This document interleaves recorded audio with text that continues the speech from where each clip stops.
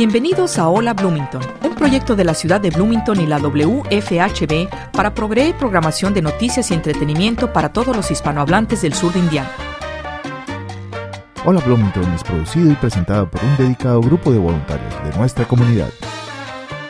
Welcome to Hola Bloomington, a project of the City of Bloomington and WFHB Community Radio to provide news and entertainment programming to the Spanish-speaking members of Southern Indiana. Hola Bloomington is brought to you by a dedicated group of community volunteers.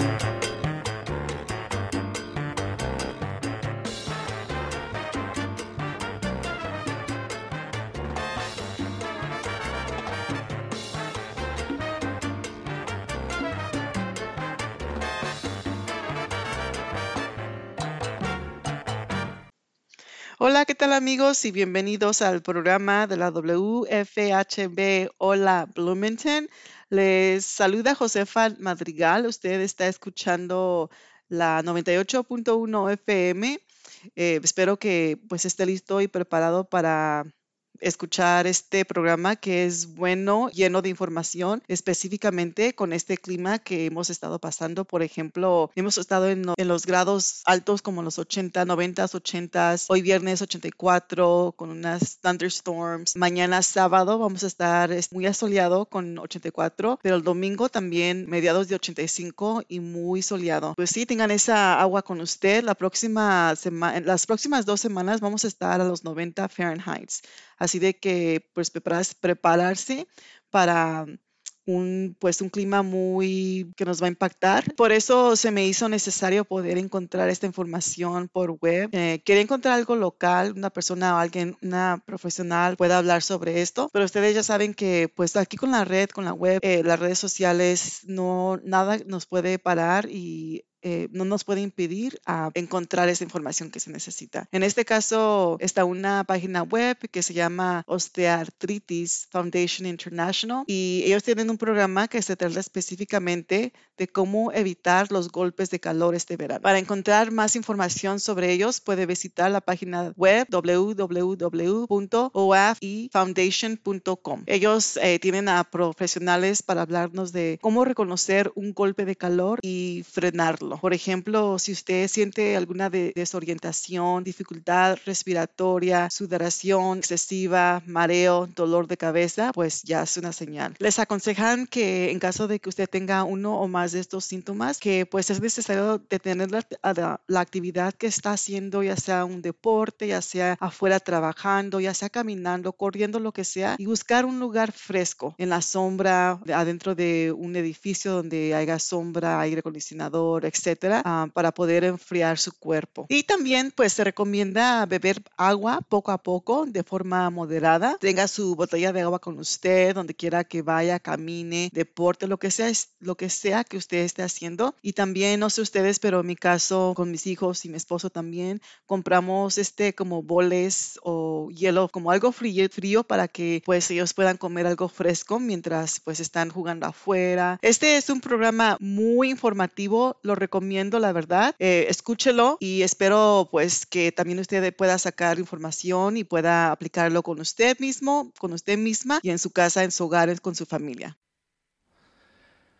¿Qué tal amigos? ¿Cómo están? Muy buenas tardes, sean todos bienvenidos. Gracias por acompañarnos un jueves más. Calor, hace calorcito, estamos llegando ya a las puertas de un verano que bueno, yo espero que luego también refresque, aunque cada año los calores van a más. El saludo a todos los amigos de nuestro canal YouTube, 30.500 suscriptores canal YouTube.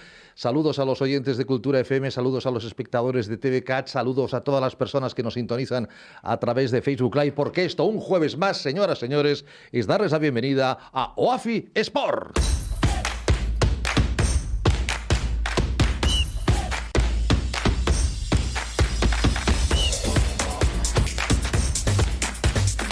Música refrescante, música veraniega, como siempre el saludo al presidente y CEO de OAFI, presidente y CEO de ECOSAR, el doctor Josep Vergés. Doctor Vergés, bienvenido, gracias por acompañarnos. Gracias, Ricardo, a ti.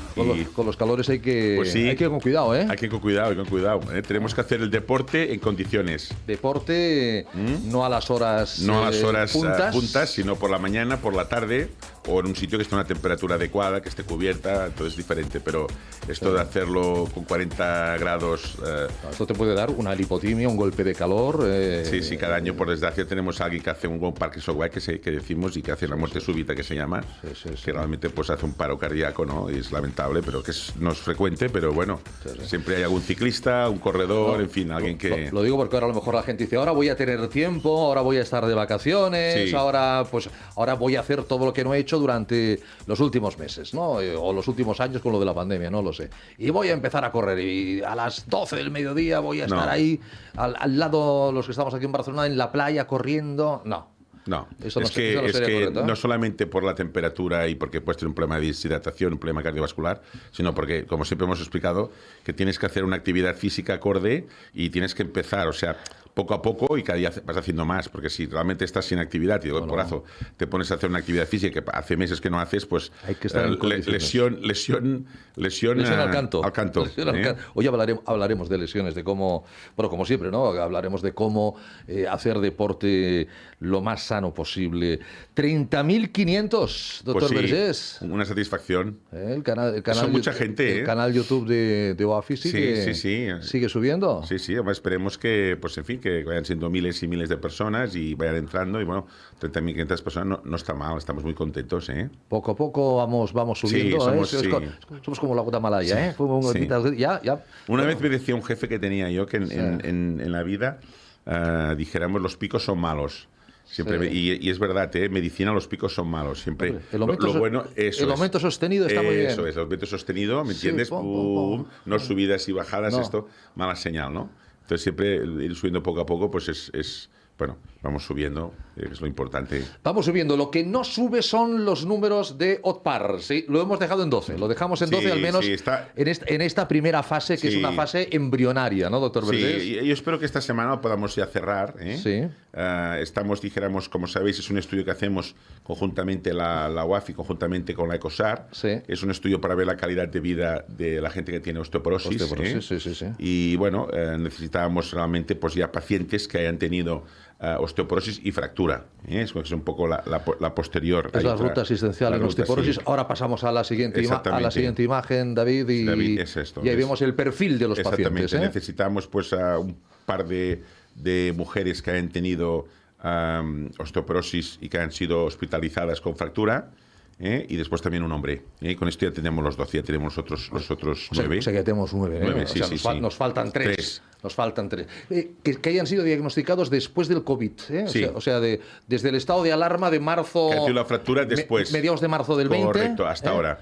Un año y pico. Hasta ahora. Los 15 meses. 15 meses, exactamente. Que más o menos llevamos. Exactamente. Para hacer esa ruta asistencial en osteoporosis. Bueno, yo no sé, alguna cosita más. Lo tenemos ya todo presentado, todo programado. Todo bien. Bueno, estamos también que estamos en una campaña muy importante con OAFI, con la CEFAC, Consejo Español de Factores Comunitarios. Ya lo hablamos el lunes. Exactamente, que dura dos semanas. Sí. Y, recuérdenlo. Y que pueden ir a sus farmacias, hay unas 10.000 farmacias. Estamos en los últimos días, ¿no? Sí, en los últimos. No todas, pero 10.000 farmacias que están en esta línea que tienen el cartel donde pone OAFI y ACOSAR.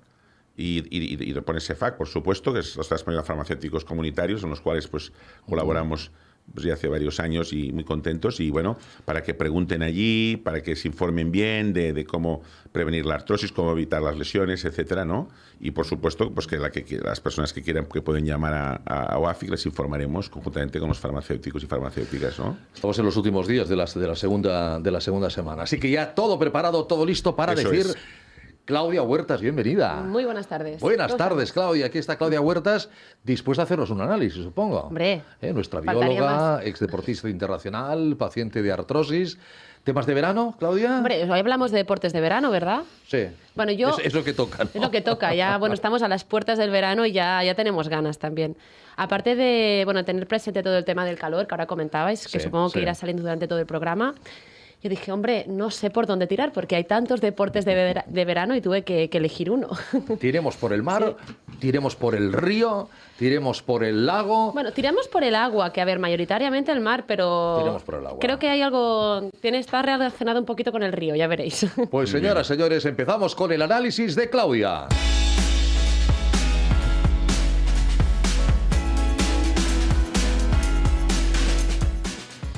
Bueno, pues yo después de mucho pensar y también gracias a las sugerencias de nuestros oyentes, porque nos escribieron y nos sugirieron el tema también, vamos a hablar de la vela deportiva, un poquito de la historia y luego también de, bueno, a ver, rápidamente de los tipos de vela deportiva que hay, porque hay muchos. Somos muy buenos en vela en España, ¿eh? Exacto, es que... Muy buenos. Y lo bueno es que aquí al menos es reconocido y además es una cosa que todos lo vemos, ya Sí. sea que lo practicas o que lo ves cuando estás en la playa, los ves en el mar, surgen curiosidades, ¿no? Y dices, ostras, te surgen preguntas de, ay, ¿y cuántas modalidades habrá? ¿Y cómo se lesiona la gente? ¿Qué hay que tener en cuenta, no? Entonces vamos a hablar un poquito de esto. Bueno, la vela, los barcos de vela, los veleros, bueno, nos podríamos remontar muy, muy atrás. No acaba de quedar claro dónde está el origen, ¿no? O sea, históricamente hablando, si es en la Polinesia, si es en otros lares. Tenemos en la imagen estos grandes veleros. Pero la Pinta la Niña y la Santa María. La Niña y la Santa María, ¿no? exacto. Colón. Pero hablando de vela ligera, que ya veremos que es uno de los tipos también de vela deportiva, que son como barquitos más pequeños y también a veces pues muy rápidos, ¿no? Porque con la proporción de vela-barco es grande. He encontrado por ahí que se dice que una de las teorías de algunos investigadores podría ser que el origen estuviera en los egipcios, que ya sabemos que, bueno, a través del Nilo había un gran comercio. Y dice también la leyenda que los egipcios atribuyeron los barcos de vela a la diosa Isis, que era la esposa de Osiris, espero no equivocarme, porque buscaba a su hijo y para encontrarlo más rápidamente, pues a través de estos barcos de vela fue como fue un poquito más allá. Y también nos comentaban nuestros espectadores que querían saber más sobre lo que se llama la vela catalana o la vela levantina, que son estos barcos, bueno, típicos, tradicionales que vemos al menos aquí en la costa mediterránea. Puede ser tanto aquí en Cataluña como en Menorca, o sea... Sí, las menorquinas que dicen, exacto, ¿no? las Sí. barcas menorquinas, lo vemos aquí en pantalla, que es como esto es una ilustración que es tan típico de aquí, y como vemos son barcas relativamente pequeñas, básicamente utilizadas para pescar. Para pescar. Y lo bonito, y también pues, bueno, yo sí como dato curioso que siempre digo lo mismo, que lo puedes decir en una cena con amigos, es que tienen la vela latina. Aquí la vemos doblada en este dibujo, pero la vela latina cambia un poquito de la vela cuadrada, porque al desplegarse hace un triángulo y es un tipo de vela, no me las doy de entendida, solo lo poquito para que nos quedamos, es una vela de cuchillo. La ventaja de esta vela en comparación con una vela cuadrada es que puede cambiar de sentido más rápido, o sea, se puede adaptar al viento de varios lados, entonces es como mucho más rápida y mucho más adaptable. Así que gracias también a los espectadores que nos han dicho, oye, hablad un poquito de esto porque es bonito. Y bueno, incluso también decir que la vela catalana, o sea, la barca catalana, se expandió también muy rápidamente a América. De hecho, los balleneros de San Francisco lo conocían como estas barquitas como The Catalan Ring, o sea, como el anillo catalán a este tipo de velas, de barcas pequeñas de pescadores con la vela latina. Entonces, ya está bien de historia, pero ¿dónde creéis que a nivel deportivo, o sea, una vez los veleros dejan de ser este punto, pues, no sé, necesario y comercial, ¿cuándo pasan o en qué lugar pasan a ser un deporte? O sea, ¿dónde creéis? Si tuvierais que apostar por un país, por unos mares, por unos ríos, ¿dónde diríais que fue? No sé. Hombre, No sé, doctora, a ver, va, un poquito. No lo sé, Claudia, ¿sabes? Bueno, ya esto es adivinar. Pero, a ver... los países nórdicos. No. Pero bueno, buen intentado. A mí me parece que la civilización mediterránea fue la que empezaron a ir con barcos, ¿no? Es decir, ¿no? Entonces, pues yo también habría pensado que sería Mediterráneo y tal. ¿no? Pues no, los Países Bajos. O sea, la historia Holanda es curiosa. y Holanda y todo. Exacto. Muy bien. O sea, Pues la navegación deportiva, o sea, como de ocio, nació allá porque el rey Carlos II de Inglaterra, cuando estuvo exiliado ahí antes de volver a Holanda, pues lo convirtió en deporte, digamos. O sea, se conocían ya en todos esos dams, ¿no? En esos diques que tienen por ahí. Pues luego lo importó, digamos, para Inglaterra, y la primera regata de la historia fue en el río Támesis. Así que yo no lo habría dicho nunca. Fíjate. El Thames, que le llaman ellos. Sí. O sea, yo también habría apostado por otro lugar, pero no... Oye, los de Oxford y los de Cambridge llevan 100 y pico de años haciendo la regata, claro, es verdad. Sí. Eso es histórico, ¿eh? Sí. Pero claro, no llevan velas. O sea, claro, porque primero hubo el remo y luego vino la vela. Claro, al menos había cultura. Tal vez podría justificar un poquito que el origen esté... Fíjate una anécdota. Cuando yo estuve en Canadá, y si vas... te quedarás, dijéramos, muy parada, que en el río San Lorenzo hay poblaciones, sobre todo muy arriba, que son poblaciones vascas. Vale, el apellido, vascas. ¿no? O sea, son pueblos vascos, ¿no? Y eran pescadores, tú imagínate, en aquella época que eran pescadores vascos que subían a pescar y, dijéramos, ballenas. Iban al río San Lorenzo, iban subiendo hacia el norte, colonizaban un poco, pescaban ballenas y marchaban. Entonces, de hecho, sé que los primeros colonizadores de la parte del Quebec no fueron los franceses, en realidad sí, dijéramos... No fueron los vascos. Bueno, como también vascos y gallegos también se expandieron pues mucho en para... En caso del Quebec eran territorio. vascos. Lo que pasa que, dijéramos, bueno, iban allí, pescaban y se marchaban, ¿no? Vale. Después ya venían... ¿Pero iban a vela o no iban a vela? Iban remando. Iban a vela, iban a vela. Sí. Yo creo que iban a vela. Y bueno, sí, pero me llamó mucho la atención, ¿no? Porque hay pueblecitos allí y son vascos, ¿no? Entonces pasa que, dijéramos, no colonizaron y entonces venían los franceses y toda la zona del Quebec fue pues por los franceses, ¿no? Francesa, pero o sea, pero tú imagínate, aprendemos cosas aquí, ¿eh? No, sí, pero fíjate, tú imagínate en vela o remando irse del País Vasco, ¿no? Hasta Canadá. Hay que cruzar. O sea, que estos pescadores, mérito, bueno, sí. Eran auténticos lobos de mar. Estos se iban y volvían al cabo de 9 meses como mínimo a casa, ¿no? Sí, volvían. Sí, volvían, sí. Exacto. Pues bueno, continuando Muy bien, con el Holanda. deporte, ahora que ya sabemos dónde se originó la vela como práctica deportiva y la primera regata fue en el Támesis, os diré que hay como 3 grandes grupos de vela deportiva, ¿no? Que se compite. Hay la vela ligera, como os decía, que son los Optimist, los Borien, bueno, son como barcos más pequeños y que compiten a nivel de competición mundial. ¿Son estos? No, estos serían más grandes. Estos serían ya lo que se llama vela de crucero, que ahora llegaremos a ella. Esto me suena más al Fortuna, ¿no? De lo de Claro, otros, exacto. Eso me ha venido la imagen, ¿eh? Entonces, en vela ligera compiten tanto a nivel de Copa del Mundo como a nivel de Juegos Olímpicos.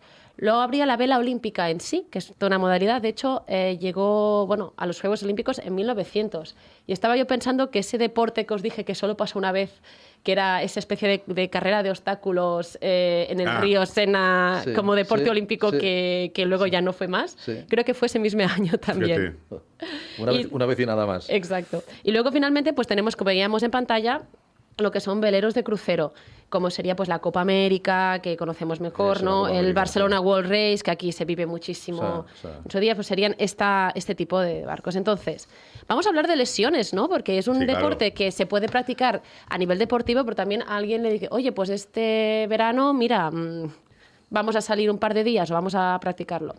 Es muy interesante que, bueno, a ver, puede ser un poco lógico, pero en ese tipo de deportes... las lesiones son más propias de las condiciones ambientales e incluso de convivencia con tus compañeros de equipo que del deporte en sí. En la mayoría de deportes es más causa del propio deporte, ¿no? Bueno, si tuvierais que decir una lesión, ¿a cuál apuntaríais primero? Brazos o piernas, ¿no? Bueno, sería más piel. De hecho, sobre todo los problemas dermatológicos. Bueno, claro, se queman las quemaduras, ¿no? Sí, va más allá del sol, ahora lo hablaremos. Pero luego, efectivamente, vienen los golpes. Es decir, todo lo que son osteotraumatismos. Sí. Golpes, porque claro, al final es un entorno un poco, es muy artificial. Hoy tienes que vigilar mucho por dónde pisas, dónde das, está todo muy pensado. Bueno, como os decía, las enfermedades cutáneas son las más frecuentes y de largo, ¿eh? Y va más allá del sol, porque no es solo que te pegue el sol todo el rato y que vayas bien protegido con la ropa o con la crema. Claro, piensa que estás sometido a un viento constante, a altas, bajas temperaturas, porque tan rápido te estás asando como se pone una nube, viene una tormenta y estás ahí medio congelado. La radiación, salitre, humedad... Y no solo eso, también puedes ir fregándote la piel con los cabos, con las velas que hay por ahí, con las cosas, ¿no? Sí. Y además también es gracioso porque en cómo han evolucionado los barcos, el diseño del barco influye también en que haya más lesiones, porque sí que es verdad que ahora los barcos van mucho más rápidos, pero a costa de que la tripulación se moje mucho más. Es decir, ahora como se diseñan los barcos... literalmente, ¿no? Sí, exacto, se moje tal cual. Claro, o sea, antes, ahora como van mucho más rápidos, están diseñados para dejar pasar, inclinarse más, dejar pasar más agua. Y también lo que se dice como en jerga, lo de pinchar las olas. Es decir, que antes con los tipos de barco que había, pues no se podía hacer tanto. Entonces tú tienes un poco la seguridad de estar siempre mojado. Esta es una, ¿no? O sea, de que te vas a mojar más ya porque te va a caer más agua, y la otra es que vas a estar siempre en traje de baño. Entonces, la humedad, la falta de ventilación que genera todo esto, claro. a nivel de la piel, tiene pues lógica. pues pareciera que solo el sol. Pues no, realmente es un factor muy, muy importante. Sí. Después, ¿qué vendrían? Pues los golpes, como decíamos, esos traumatismos. Y como pasa muchas veces en la vida, no es solo cuando estás haciendo el deporte que tienes más riesgo, sino en esos momentos de descanso, ¿no? En esos momentos tontos. Sí. Tal vez cuando estás ahí en el barco, bueno, más tensión. O haciendo un rol, porque todos los tripulantes, uno pues achica la vela, el otro cambia la dirección, ¿no? Y estás en tensión y estás agarrado. Pero como anécdota explicaban que hace un par de años en la regata, quien tuvo la contusión más fuerte en una de las regatas más importantes del mundo, ahora no me hagas decir cuál, fue un marinero muy experimentado, pero que sufrió un gran golpe cuando estaba en el baño. Porque, claro, dejas de tener la percepción de cómo están viniendo las olas. Te relajas un poco. ¿No? Y de golpe, pues bueno, estaba ahí y salió disparado contra la puerta pues, porque el barco enganchó una ola y picó fuerte contra el mar. Y no estaba tenso. Claro, o sea, no puedes estar. A veces cuando nos relajamos cuando más problemas hay. Sí. Y bueno, y no viemos también que, pese a el entorno, no deja de ser un deporte. Así como en tenis veríamos pues tendinitis, codo de tenista, exacto, de hombro, de tenista y tal. lesiones de rodilla, de Aquí cadera. También hay, pensad que es hay una gran parte de cardio, ¿no? De por cuando hay esos momentos de intensidad en que, venga, tienes que recoger vela muy rápido durante un rato para poder hacer virar el barco o X. Eso también se puede traducir en movimientos repetitivos. Es decir, no solo hay golpes por contusiones, sino también hay pues tendinitis, roturas de fibras, esguinces, fracturas derivados del propio deporte.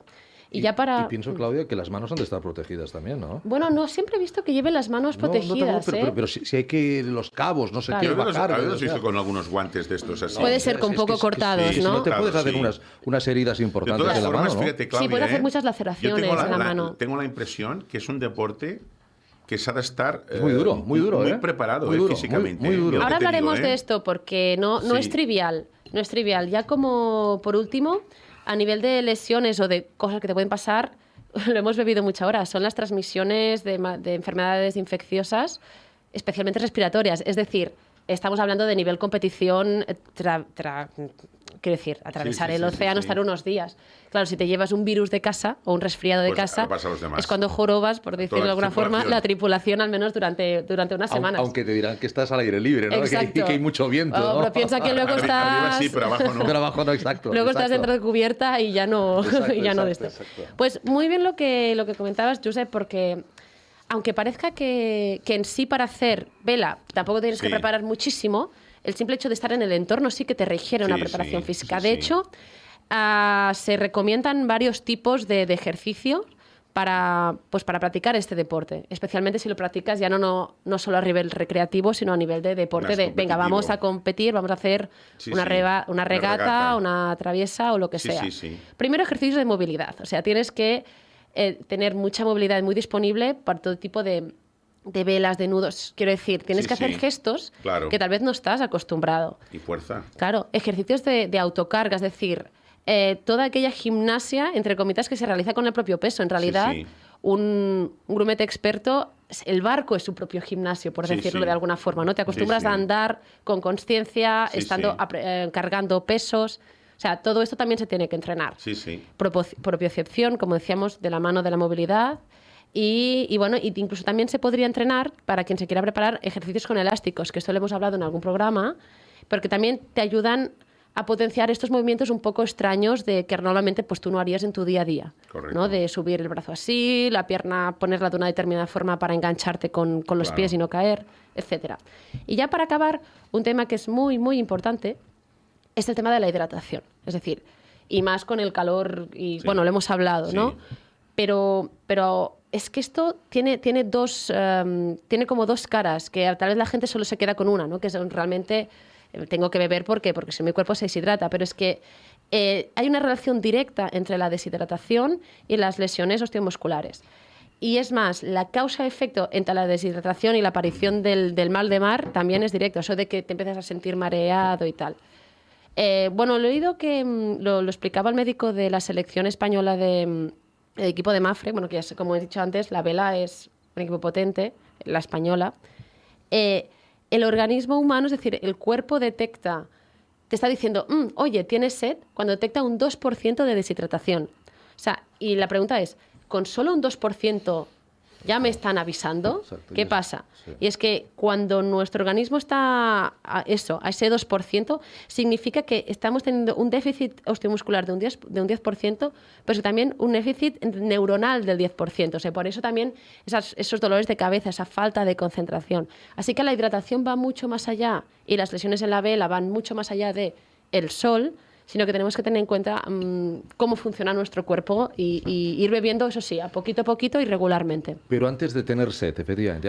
Antes de que el cuerpo te avise, porque ya te estás deshidratando. O sea, ya estás mal, ¿eh? Sí, y estamos hablando de solo un 2% de deshidratación. O sea, tenerlo en cuenta. Este dato, mira, yo no lo conocía y... Bueno, yo fíjate que hay una cosa que parece obvia, que no es tan obvia, es que la gente a veces hacemos una actividad física, un deporte, y nos metemos sin conocerla. Es decir, esto, claro. La gente que ha empezado de pequeño o de pequeña, ¿no? Y bueno, ha aprendido a ir al mar, o ha tenido profesores, o ha estado en una escuela de estas de vela, o lo que sea, ¿no? Que tenga una preparación fantástico. Sí. Lo que hemos de avisar es la gente que no ha estado nunca, que diga, oye, que no te venga un amigo y te diga, oye, os invito a mi barco a pasar un fin de semana, pues cuidado. Bueno, de entrada las primeras recomendaciones serían hidratación, una gorra y algo para cubrir los hombros, que parece una tontería, pero la gente va solo con el bañador, o sea, con el torso descubierto. Hacen unas quemaduras. Y la nariz. Exacto. Unas quemaduras tremendas. O sea, crema solar, hidratación, algo para cubrir la cabeza y algo para cubrir el torso. Y así, más o menos... La nuca mojada siempre. Exacto, para evitar también esos males y esos bajones. Es una actividad que veo muchísima gente, o sea, en los puertos en España... Porque es mucho de ocio, no tanto de deporte. Hay miles bueno, miles no, pero hay cientos de puertos. O sea, en España, como somos un país que tenemos mucha costa, Baleares, Canarias y todo. Entonces ves cantidad de puertos con una cantidad de gente con barcos, ¿no? Por tanto... Pues bueno, a ver si teniendo en cuenta estas recomendaciones os animáis a este verano que sea a nivel de ocio, porque la verdad es que es muy, muy chulo. Yo practico la clase 49er en vela. ¿Eso qué es? Es una competición. Me has pillado. Es un tema olímpico. Yo no he indagado tanto, lo he avisado. No, es que lo viví en los Juegos Olímpicos, me gustaron mucho los barcos y me dijeron, es la clase 49er, y ahí se me quedó. Oye, pues quedas divinamente, quedas como todo un experto, todo un entendido. Hice la traslación a fútbol americano con los 49ers de San Francisco y ya no me olvidé. Gracias, Claudia. Un placer. Gracias, Claudia. Oye, espérate, que a lo mejor quieres saludar al doctor Villalón. Claro, que no sabía si lo teníamos. Creo que lo tenemos. Doctor Villalón, don José María, buenas tardes. Hombre. Buenas tardes. Hola, doctor. Hombre, le vemos con el traje de trabajo. Con el traje de faena. Sí, hoy le hemos enganchado con las manos en la masa. Codirector. Hoy me habéis pillado, pero además, sobre todo que en medio de este ambiente laboral nos hace soñar con esos deportes de verano tan maravillosos. Codirector deportivo, codirector científico del programa. Por cierto, doctor Villalón, con lo que decía Claudia ahora y con todo esto del calor, de la hidratación, ¿desde hace cuánto? ¿Un año? Desde que se ha hecho el parón, el cool break para los deportistas. Esto es importante, doctor Villalón, ¿no? Supongo que en el minuto 30 aproximadamente, según la temperatura, se pare 2 minutos para que los jugadores se hidraten. Esto antiguamente no se hacía nunca. Sí, antiguamente incluso pensaban que rehidratarse durante la actividad deportiva no era adecuado. No nos dejaban suministrar agua a nuestros jugadores. Sí. Ahora, sin embargo, todo lo contrario. Es decir, que este parón que ha habido para rehidratación ha sido un gran éxito, pensando en estas épocas tan cálidas y en un país en el que gozamos de tan buen clima. Sí. Y es verdad que los deportistas pueden sufrir una deshidratación durante la actividad deportiva. Eso ha venido también como las 5 sustituciones para quedarse, imagino, doctor Villalón. Es de sentido común. Que cada año hace más calor. Es decir, probada la eficacia debería quedarse, porque no tiene sentido que no... Que cuando el reloj marca, está estipulado, no sé si 38, 39 grados o qué temperatura, pues hay el cool break de un par de minutos. Sí. Inclusive son los propios servicios médicos de cada club. Lo pactan antes. Se ponen de acuerdo, pueden, sea la temperatura que sea, pueden tener ese parón de rehidratación. O sea que es del todo adecuado y sobre todo desde nuestro punto de vista médico, pero yo creo que tenemos a una gran experta que nos puede hablar de ello, de la rehidratación del deportista o la deportista, ¿no? Se refiere usted a la doctora Elena Isla, ¿verdad? Que está con nosotros, la doctora Elena Isla Paredes. Doctora, muy buenas tardes. Muy buenas tardes, encantada de estar con ustedes esta tarde. No, el placer es nuestro, doctora. Es usted especialista en medicina del deporte en los servicios médicos del Real Madrid Club de Fútbol, ¿cierto? Sí, estamos aquí precisamente ahora mismo en plenos entrenamientos con la cantera. Pero bueno, en este huequito me lo pidió el doctor Villalón y por supuesto, claro que sí, que encantada de estar y comentar este tipo de aspectos de cara ahora al verano tan importantes que hay que tener en cuenta a la hora de la práctica deportiva. Ahora mismo la cantera, ¿de qué edades estamos hablando, doctora? Pues de juveniles para abajo, hasta los más chiquitines. Que los más chiquitines son los que hay que cuidar más, ¿no? Porque además desde pequeños pues la utilización de la hidratación durante el entrenamiento, porque muchas veces eso, como comentaba el doctor Villalón, que se hidratan a lo mejor antes de venir en la merienda, pero incluso les facilitamos tener con unas botellitas para ellos de manera individualizada, ahora también muy importante con el tema COVID. Claro. Hay veces que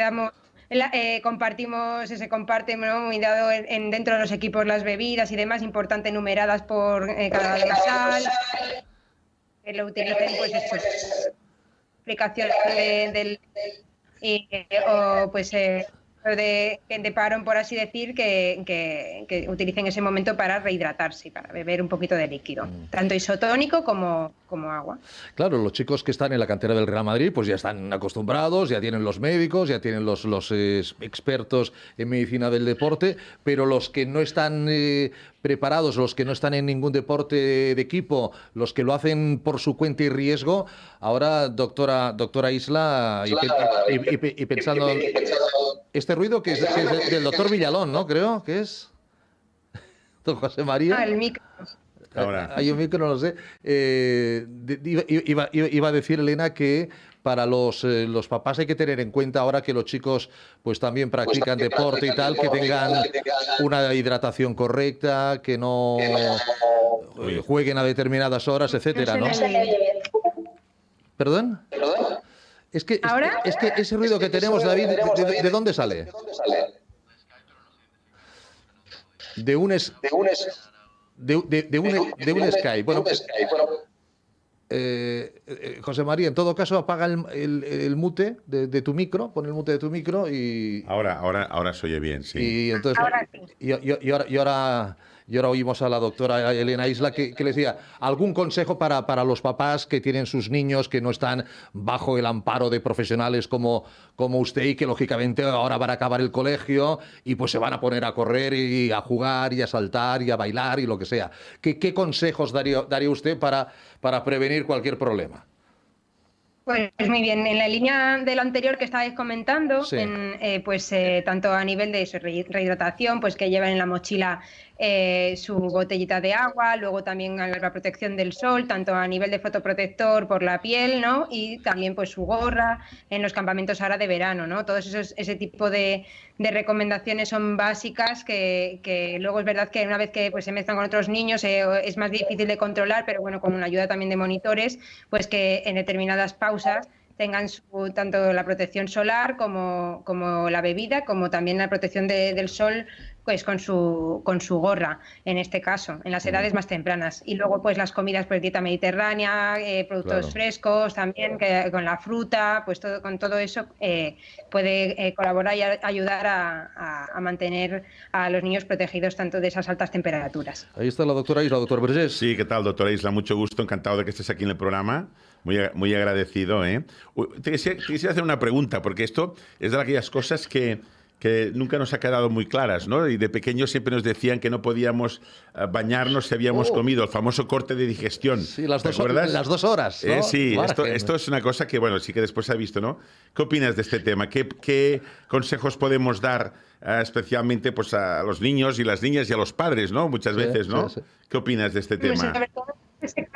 Ese contraste, por así decir, que aunque sea por así decir, una leyenda, pero sí que en cierto modo es verdad, porque claro, el hecho sobre todo ese cambio de estar reproduciendo la digestión, tirarse directamente a una piscina y ese contraste, pues sí que puede ayudar a que haya ese malestar luego de ese corte llamado corte de corte. Sí. También un poquito con eso.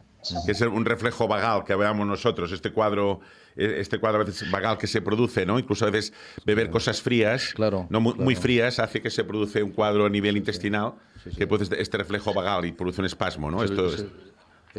Igualmente con el tema del que viene también pacientes con problemas articulares como lo de la asociación, ¿no? Pues sí que es cierto que en las temperaturas, por así decir, altas, no muy altas, sí que viene bien a nivel articular, pero por ejemplo ese contraste con la natación vendría bien, pero con el cambio de temperatura por ejemplo a unas temperaturas bajas en el agua fría, ¿no? Pues también le puede a lo mejor pues ser más perjudicial así para las articulaciones, ¿no? Muy bien.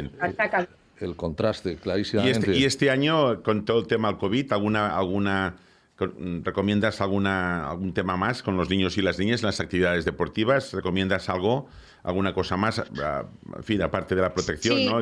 Pues atender siempre a los protocolos, siempre es importante de cara, por ejemplo, ahora, pues de cara a campamentos o campeonatos, por ejemplo, de España. Ahora estamos organizando a nivel de baloncesto campeonatos de España, pues todos los protocolos COVID, de distancia social, a nivel también, por ejemplo, en el momento de las comidas, que hayan pues esa separación entre unos y otros, que es en el momento que más se quitan la mascarilla y están más tiempo unos con otros, ¿no? En ese contacto directo, por así decir. Muy bien. Luego, pues el lavado de manos, fundamental, previo a las comidas. Pues todas esas recomendaciones que hemos ido aplicando en nuestro día a día y que nos hemos ido acostumbrando a la fuerza, por así decir, por esta nueva normalidad que llamamos, ¿no? Y entonces, todo eso es importante. Y luego ya, bueno, dentro de cada protocolo que establezcan esos campamentos, de realizar un test previo a la incorporación de la actividad, pues, por ejemplo, me refiero a test de antígenos y demás, pues también. Pero dentro de lo que es pues un poco en la línea que se ha seguido a nivel de educación, ¿no? en los colegios. Sí. Yo creo que este año tendremos, doctora, todos los críos y las crías y los niños tienen unas ganas de poder salir, ¿no? Y poder correr y poder jugar. Yo creo que este año se va a apreciar mucho, las ganas que la gente tiene de bañarse en un río o irse a bañarse en la playa, de jugar, ¿no? Pues quizás apreciaremos más, ¿no? Como lo hemos tenido, ¿no? Pero hay que hacerlo siempre con sentido común, que podemos tener una lesión, Elena, doctora, y nos puede fastidiar el verano, porque si nos lesionamos los padres, bueno, nos lesionamos y también nos fastidiamos, pero si se lesiona el niño se fastidia toda la familia. Que hay que hacerlo siempre todo con sentido común, ¿no? En el tema de hidratación, por ejemplo, sí que a la falta de hidratación, aparte de lo que hemos estado comentando antes, los calambres musculares, lesiones musculares que pueden surgir a consecuencia también de la falta de hidratación. Sí. Eso también es anotarlo como importante. Sí. Y, sí. No, doctora Isla, yo le agradezco muchísimo el que nos haya acompañado, el que hayamos compartido estos minutitos. Creo que no vamos a poder saludar al doctor Villalón, creo que le han llamado y está ahí ¿o estás? Está. Así que está, perfecto. Me decían que te habías ido. Digo, no, pues estoy seguro. Ha sido la tecnología, no me he ido yo, he estado aquí. Vale. No, entonces es que me parece obligado que tengáis alguna pregunta y algún intercambio, porque la doctora Elena Isla está aquí gracias también a la acción del doctor José María Villalón, además de preguntar qué tal se lleva un médico del Atlético de Madrid y una doctora del Real Madrid, ¿no? O sea, que esto también está... yo imagino que a nivel médico se dejan los colores aparte, ¿no? Claro, hombre. Exacto, nos llevamos fenomenal y la verdad que la relación profesional es magnífica. Sí. Y siempre es una ponente en los congresos que organizamos, brilla por su experiencia y que siempre nos ha aportado mucho conocimiento, y siempre lo quería agradecer públicamente. Y luego, por otro lado, pues nada, casi preguntarte ya algo que ya te han preguntado, pero es estos campus de verano que organizamos para los más pequeños, que siempre nos preocupa, y más en esta etapa de pandemia, porque es verdad que tenemos que extremar todavía más las medidas cuando juntamos a niños de no mucha edad, y que bueno, pues están entrenando juntos, que cada uno viene de un lugar diferente. Sí. Y bueno, pues si cabe, pues deberemos de continuar con la actividad, porque así es lo deseable para todos, pero quizás extremar los cuidados no solo por la hidratación y la alimentación, sino también por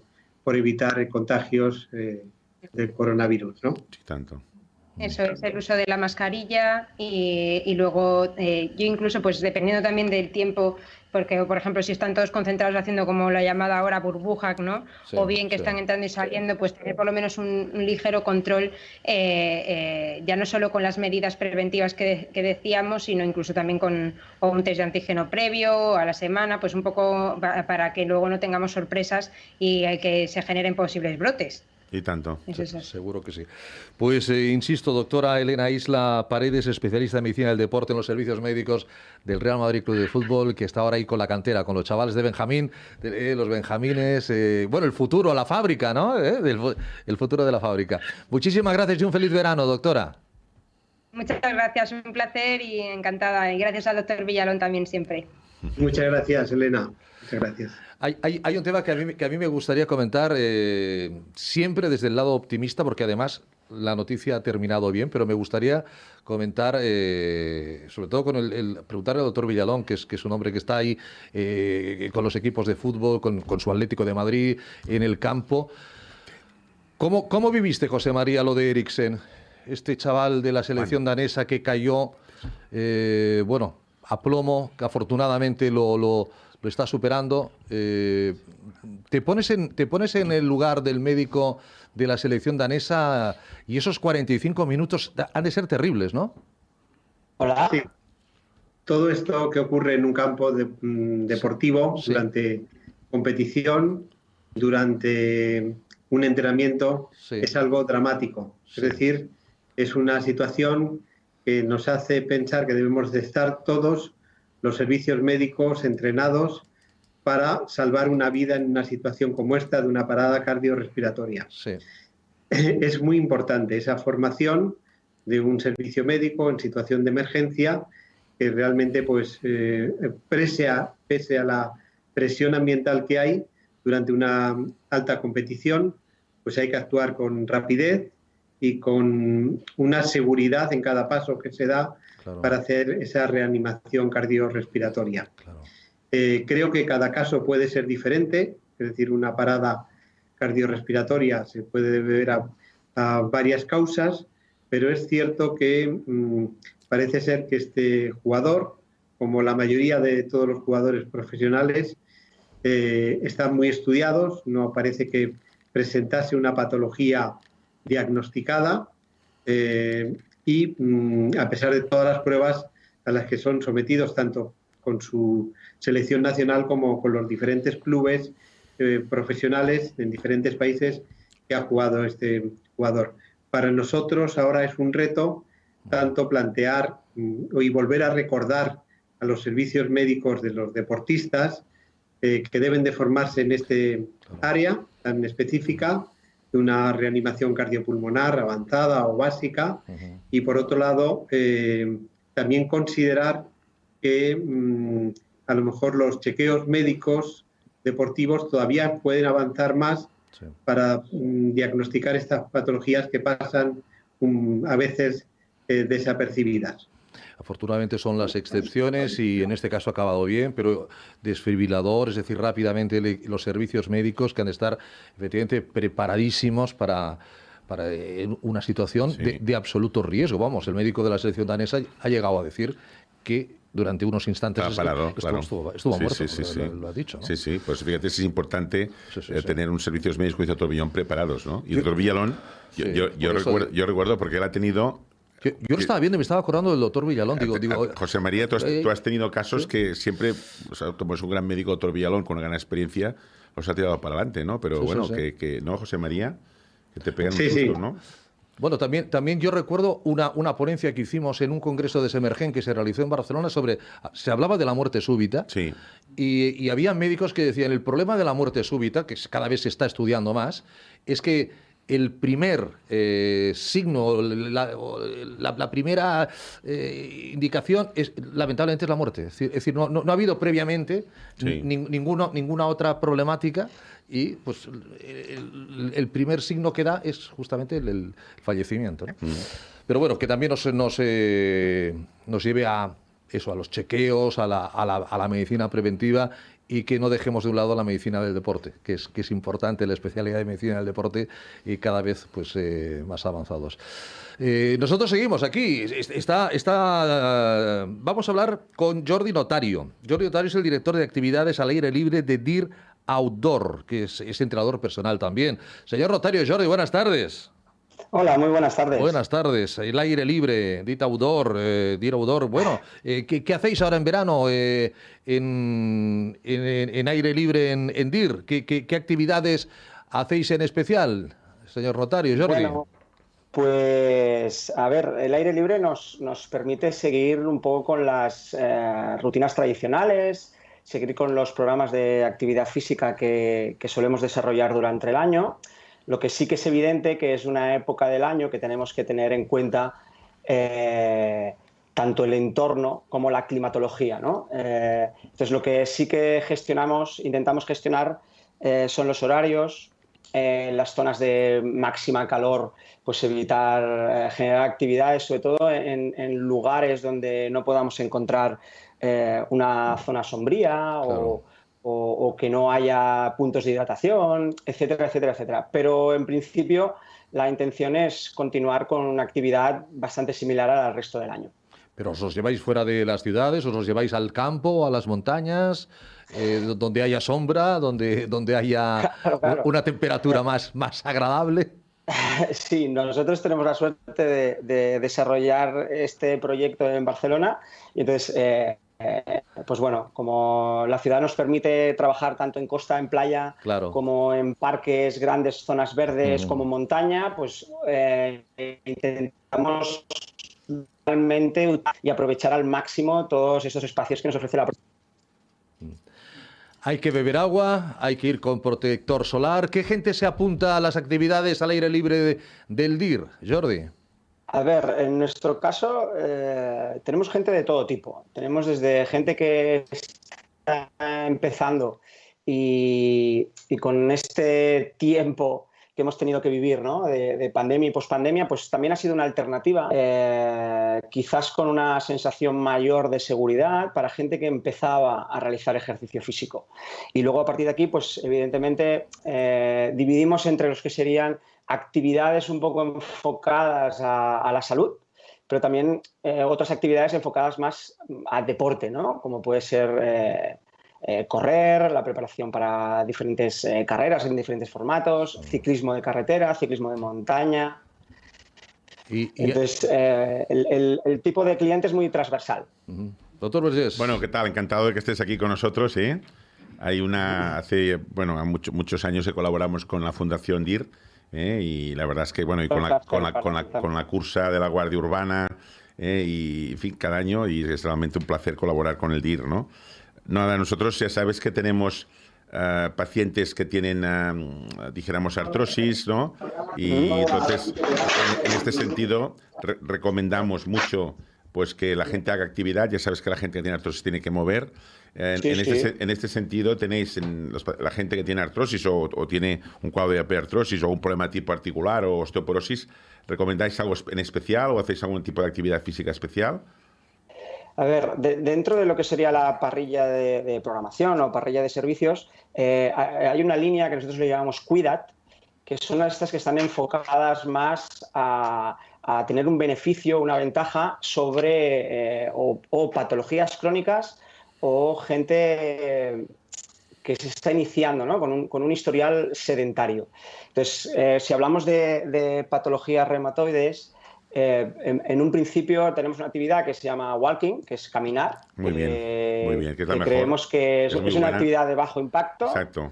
Que es, evidentemente, se inician con trayectos cortos y se va haciendo una evolución, pero sería de estas actividades donde el proceso de aprendizaje es nulo, es cero, y desde el primer momento se empieza a disfrutar de lo que es hacer una actividad física. Perfecto. No, cada vez más tendréis más gente, ¿eh? Cada vez más que va a hacer este tipo de actividad, cada vez más. Oye, ¿y actividades nocturnas? Lo digo por aquello de que baja la temperatura, ¿también hacéis? Sí, nosotros, bueno, de forma recurrente, sí que, sobre todo ahora en verano, Sí. Hay actividades que los horarios son bastante tarde, 8 de la tarde, 9 de la tarde, y después de forma puntual sí que hacemos alguna actividad ya más nocturna, como puede ser alguna caminata nocturna de noche, con frontal, por ejemplo, o también alguna excursión por montaña directamente nocturna. Pero especialmente no solemos hacer, sino son actividades especiales. ¿Hay que ser socio del DIR para estar en alguna actividad al aire libre, DIR Outdoor, o hay personas que pueden decir, no, yo me apunto a unas actividades a lo largo de este verano? Nosotros trabajamos a través de una web que se llama dirigidas.cat y esta web está abierta para socios, donde los socios, mientras por el proceso de pospandemia tengamos una limitación de asistencia, es completamente gratuito, y después aquellas personas que no estén interesadas en formar parte ni en darse de alta de un club pueden realizar una actividad puntual a un módico precio de 4,80 €, y son actividades dirigidas por un profesional formado. Entonces, bueno, creemos que es la mejor forma de iniciar a cualquier persona que quiera empezar, ¿no?, con el ejercicio, dejarse guiar por un profesional. Yo decir aquí, si me permite, Ricardo, sí, hombre, claro, que nosotros tenemos un reto, colaboramos con el DIR, y la gente que son socias de OAFI tiene un precio más barato en el DIR. Lo digo porque, bueno, es una de las cosas, muchísimas cosas de ser socio de la fundación, ¿no? Una de las muchas ventajas de ser socio de OAFI. Sí, una es que realmente el DIR se hace un muy buen precio, ¿no? Pues señor Rotario, Jordi, feliz verano y que vaya todo muy bien. Muchas gracias por haber estado con nosotros. Muchísimas gracias por la invitación y que tengáis un verano muy activo. Igualmente, Jordi. Muchísimas gracias. Un abrazo, gracias, Jordi. Hay que estar activos, pero en horas, que el calor no apriete. Señor Elvira, Juan, buenas tardes. Hola, buenas tardes. Buenas tardes. Nuestro buen amigo Juan Elvira, al que los habituales del programa ya conocen, es paciente, socio, es voluntario de OAFI, camina, practica gimnasia. Sobre todo es osteoporosis lo que tiene Juan. Pero haces gimnasia, ¿no? Y caminas mucho. Hacía, ahora no puedo. ¿Hacías? Ahora estoy lesionado. Anda. Bueno, pero estás por la lesión, Sí, pero... O sea, volverás a hacerlo. Vuelvo a andar. Sí, que ya es mucho. Sí. Me dijeron, Juan es un hombre que le gusta mucho hacer deporte. Sí, desde luego, y es lo que me ha mantenido en forma. Incluso después, recordemos del accidente que tuviste. Hoy, si hablamos ya de aquello, vamos, el accidente que tienes un problema con las dos piernas, luego ahí nace un poco toda tu problemática, ¿no? Es decir, eso tampoco te para seguir haciendo deporte. Tampoco. ¿Y qué consejo le darías a las personas que tienen osteoporosis o que tienen artrosis, Juan, para que se mantengan activas como tú? Que no lo dejen por el dolor que puedan tener, sino que hagan a medida de las posibilidades, pero cada día que anden algo. Que aunque te duela tienes que andar, te muevas, porque la artrosis tiene una cosa, que como es un hueso que va perdiendo cada vez más, si no tiene musculatura que le aguante, no tira para adelante. Una vez nos lo contó, nos lo explicó científicamente el doctor Versés aquí, el por qué hay que andar, aunque duela. Sí, desde un punto... Es un tema científico. Juan lo ha explicado muy bien. No es de ser masoquista, me duele, no, es un tema científico. Sí, o sea, si te mueves te dolerá menos. Sí, te duele menos, dijéramos, y aparte... yo siempre lo explico muy fácilmente. O sea, en el cartílago tenemos en la articulación tenemos una célula que es el condrocito, en la sinovial el sinoviocito, que es exactamente igual. Se alimentan fundamentalmente, claro, son células que son las que realmente crean y destruyen cartílago, ¿no? Son las células que están allí cuando este desequilibrio se rompe, es cuando hay la artrosis, ¿no? Entonces esas células se alimentan, dijéramos, de lo que hay en el líquido sinovial de la articulación. La única forma que tienen de los nutrientes de llegar al condrocito para que pueda comer es mediante la flexión y extensión de las articulaciones. Ergo, si no se mueve esa articulación... Se muere de inanición. Sí, se muere, y es lo que decimos a nivel médico, la apoptosis celular, en este caso el condrocito, la muerte celular programada, que acaba con la muerte del condrocito y acaba con la muerte y con la degradación del cartílago y acaba pues en un cartílago pues que se va, dijéramos, degradando hasta que llega un momento que tienes que colocar una prótesis. Por tanto, muy importante, dijéramos, evidentemente, cuando tengas inflamación, pues tienes que ir al médico, intentar que te quite esta inflamación mediante una artrocentesis o mediante una medicación, e inmediatamente hacer la actividad, no quedar parado, porque es mucho peor. Mucho peor. Es importante eso. Muy importante. Y sobre todo cuando es el tema de articulación. Hombre. Que para ponerlo en marcha otra vez cuesta, pero cuesta. Y contra más mayor te haces, más, ¿eh? Bueno, yo lo que le quería comentar el otro día, lo del hueso, que yo decía, de este hueso parece que está vivo. Pero es verdad, porque dentro del dolor del hueso hay unas cosas como que se mueven, Sí. Y se te clavan y es un dolor terrible. Sí. Bueno, a veces tienes un condroma, a veces hay un trozo de cartílago que se rompe y entonces que se mueve en la articulación. Eso no lo entendía yo, pero eso se tiene que sacar. Pasa, sí. Sí, porque claro, tienes allí, notas tú un trocito que se va moviendo, esto es un condroma, entonces tienes que, con artrocentesis, coger y sacarlo, porque está moviéndose por allí, va el menisco. Molesta, aparte del dolor que pueda o el mal... debe ser... psicológicamente molesto, ¿no? No puedes ni dormir por la noche. Digo, ¿cómo que estoy tranquilo y que no pueda dormir? El otro día hablábamos de esto. Exacto, por eso ¿no? Sí. Lo que hicimos con el doctor Stevie. Sí. Oye, doctor Villalón, ¿las temperaturas influyen en el tema muscular, en el tema osteoarticular? ¿La gente se encuentra mejor? ¿El músculo se recupera mejor con el calor o se recupera mejor con el frío? Bueno, en principio, si no es temperatura extrema, todo el aparato locomotor funciona bien con calor, con un poco de calor.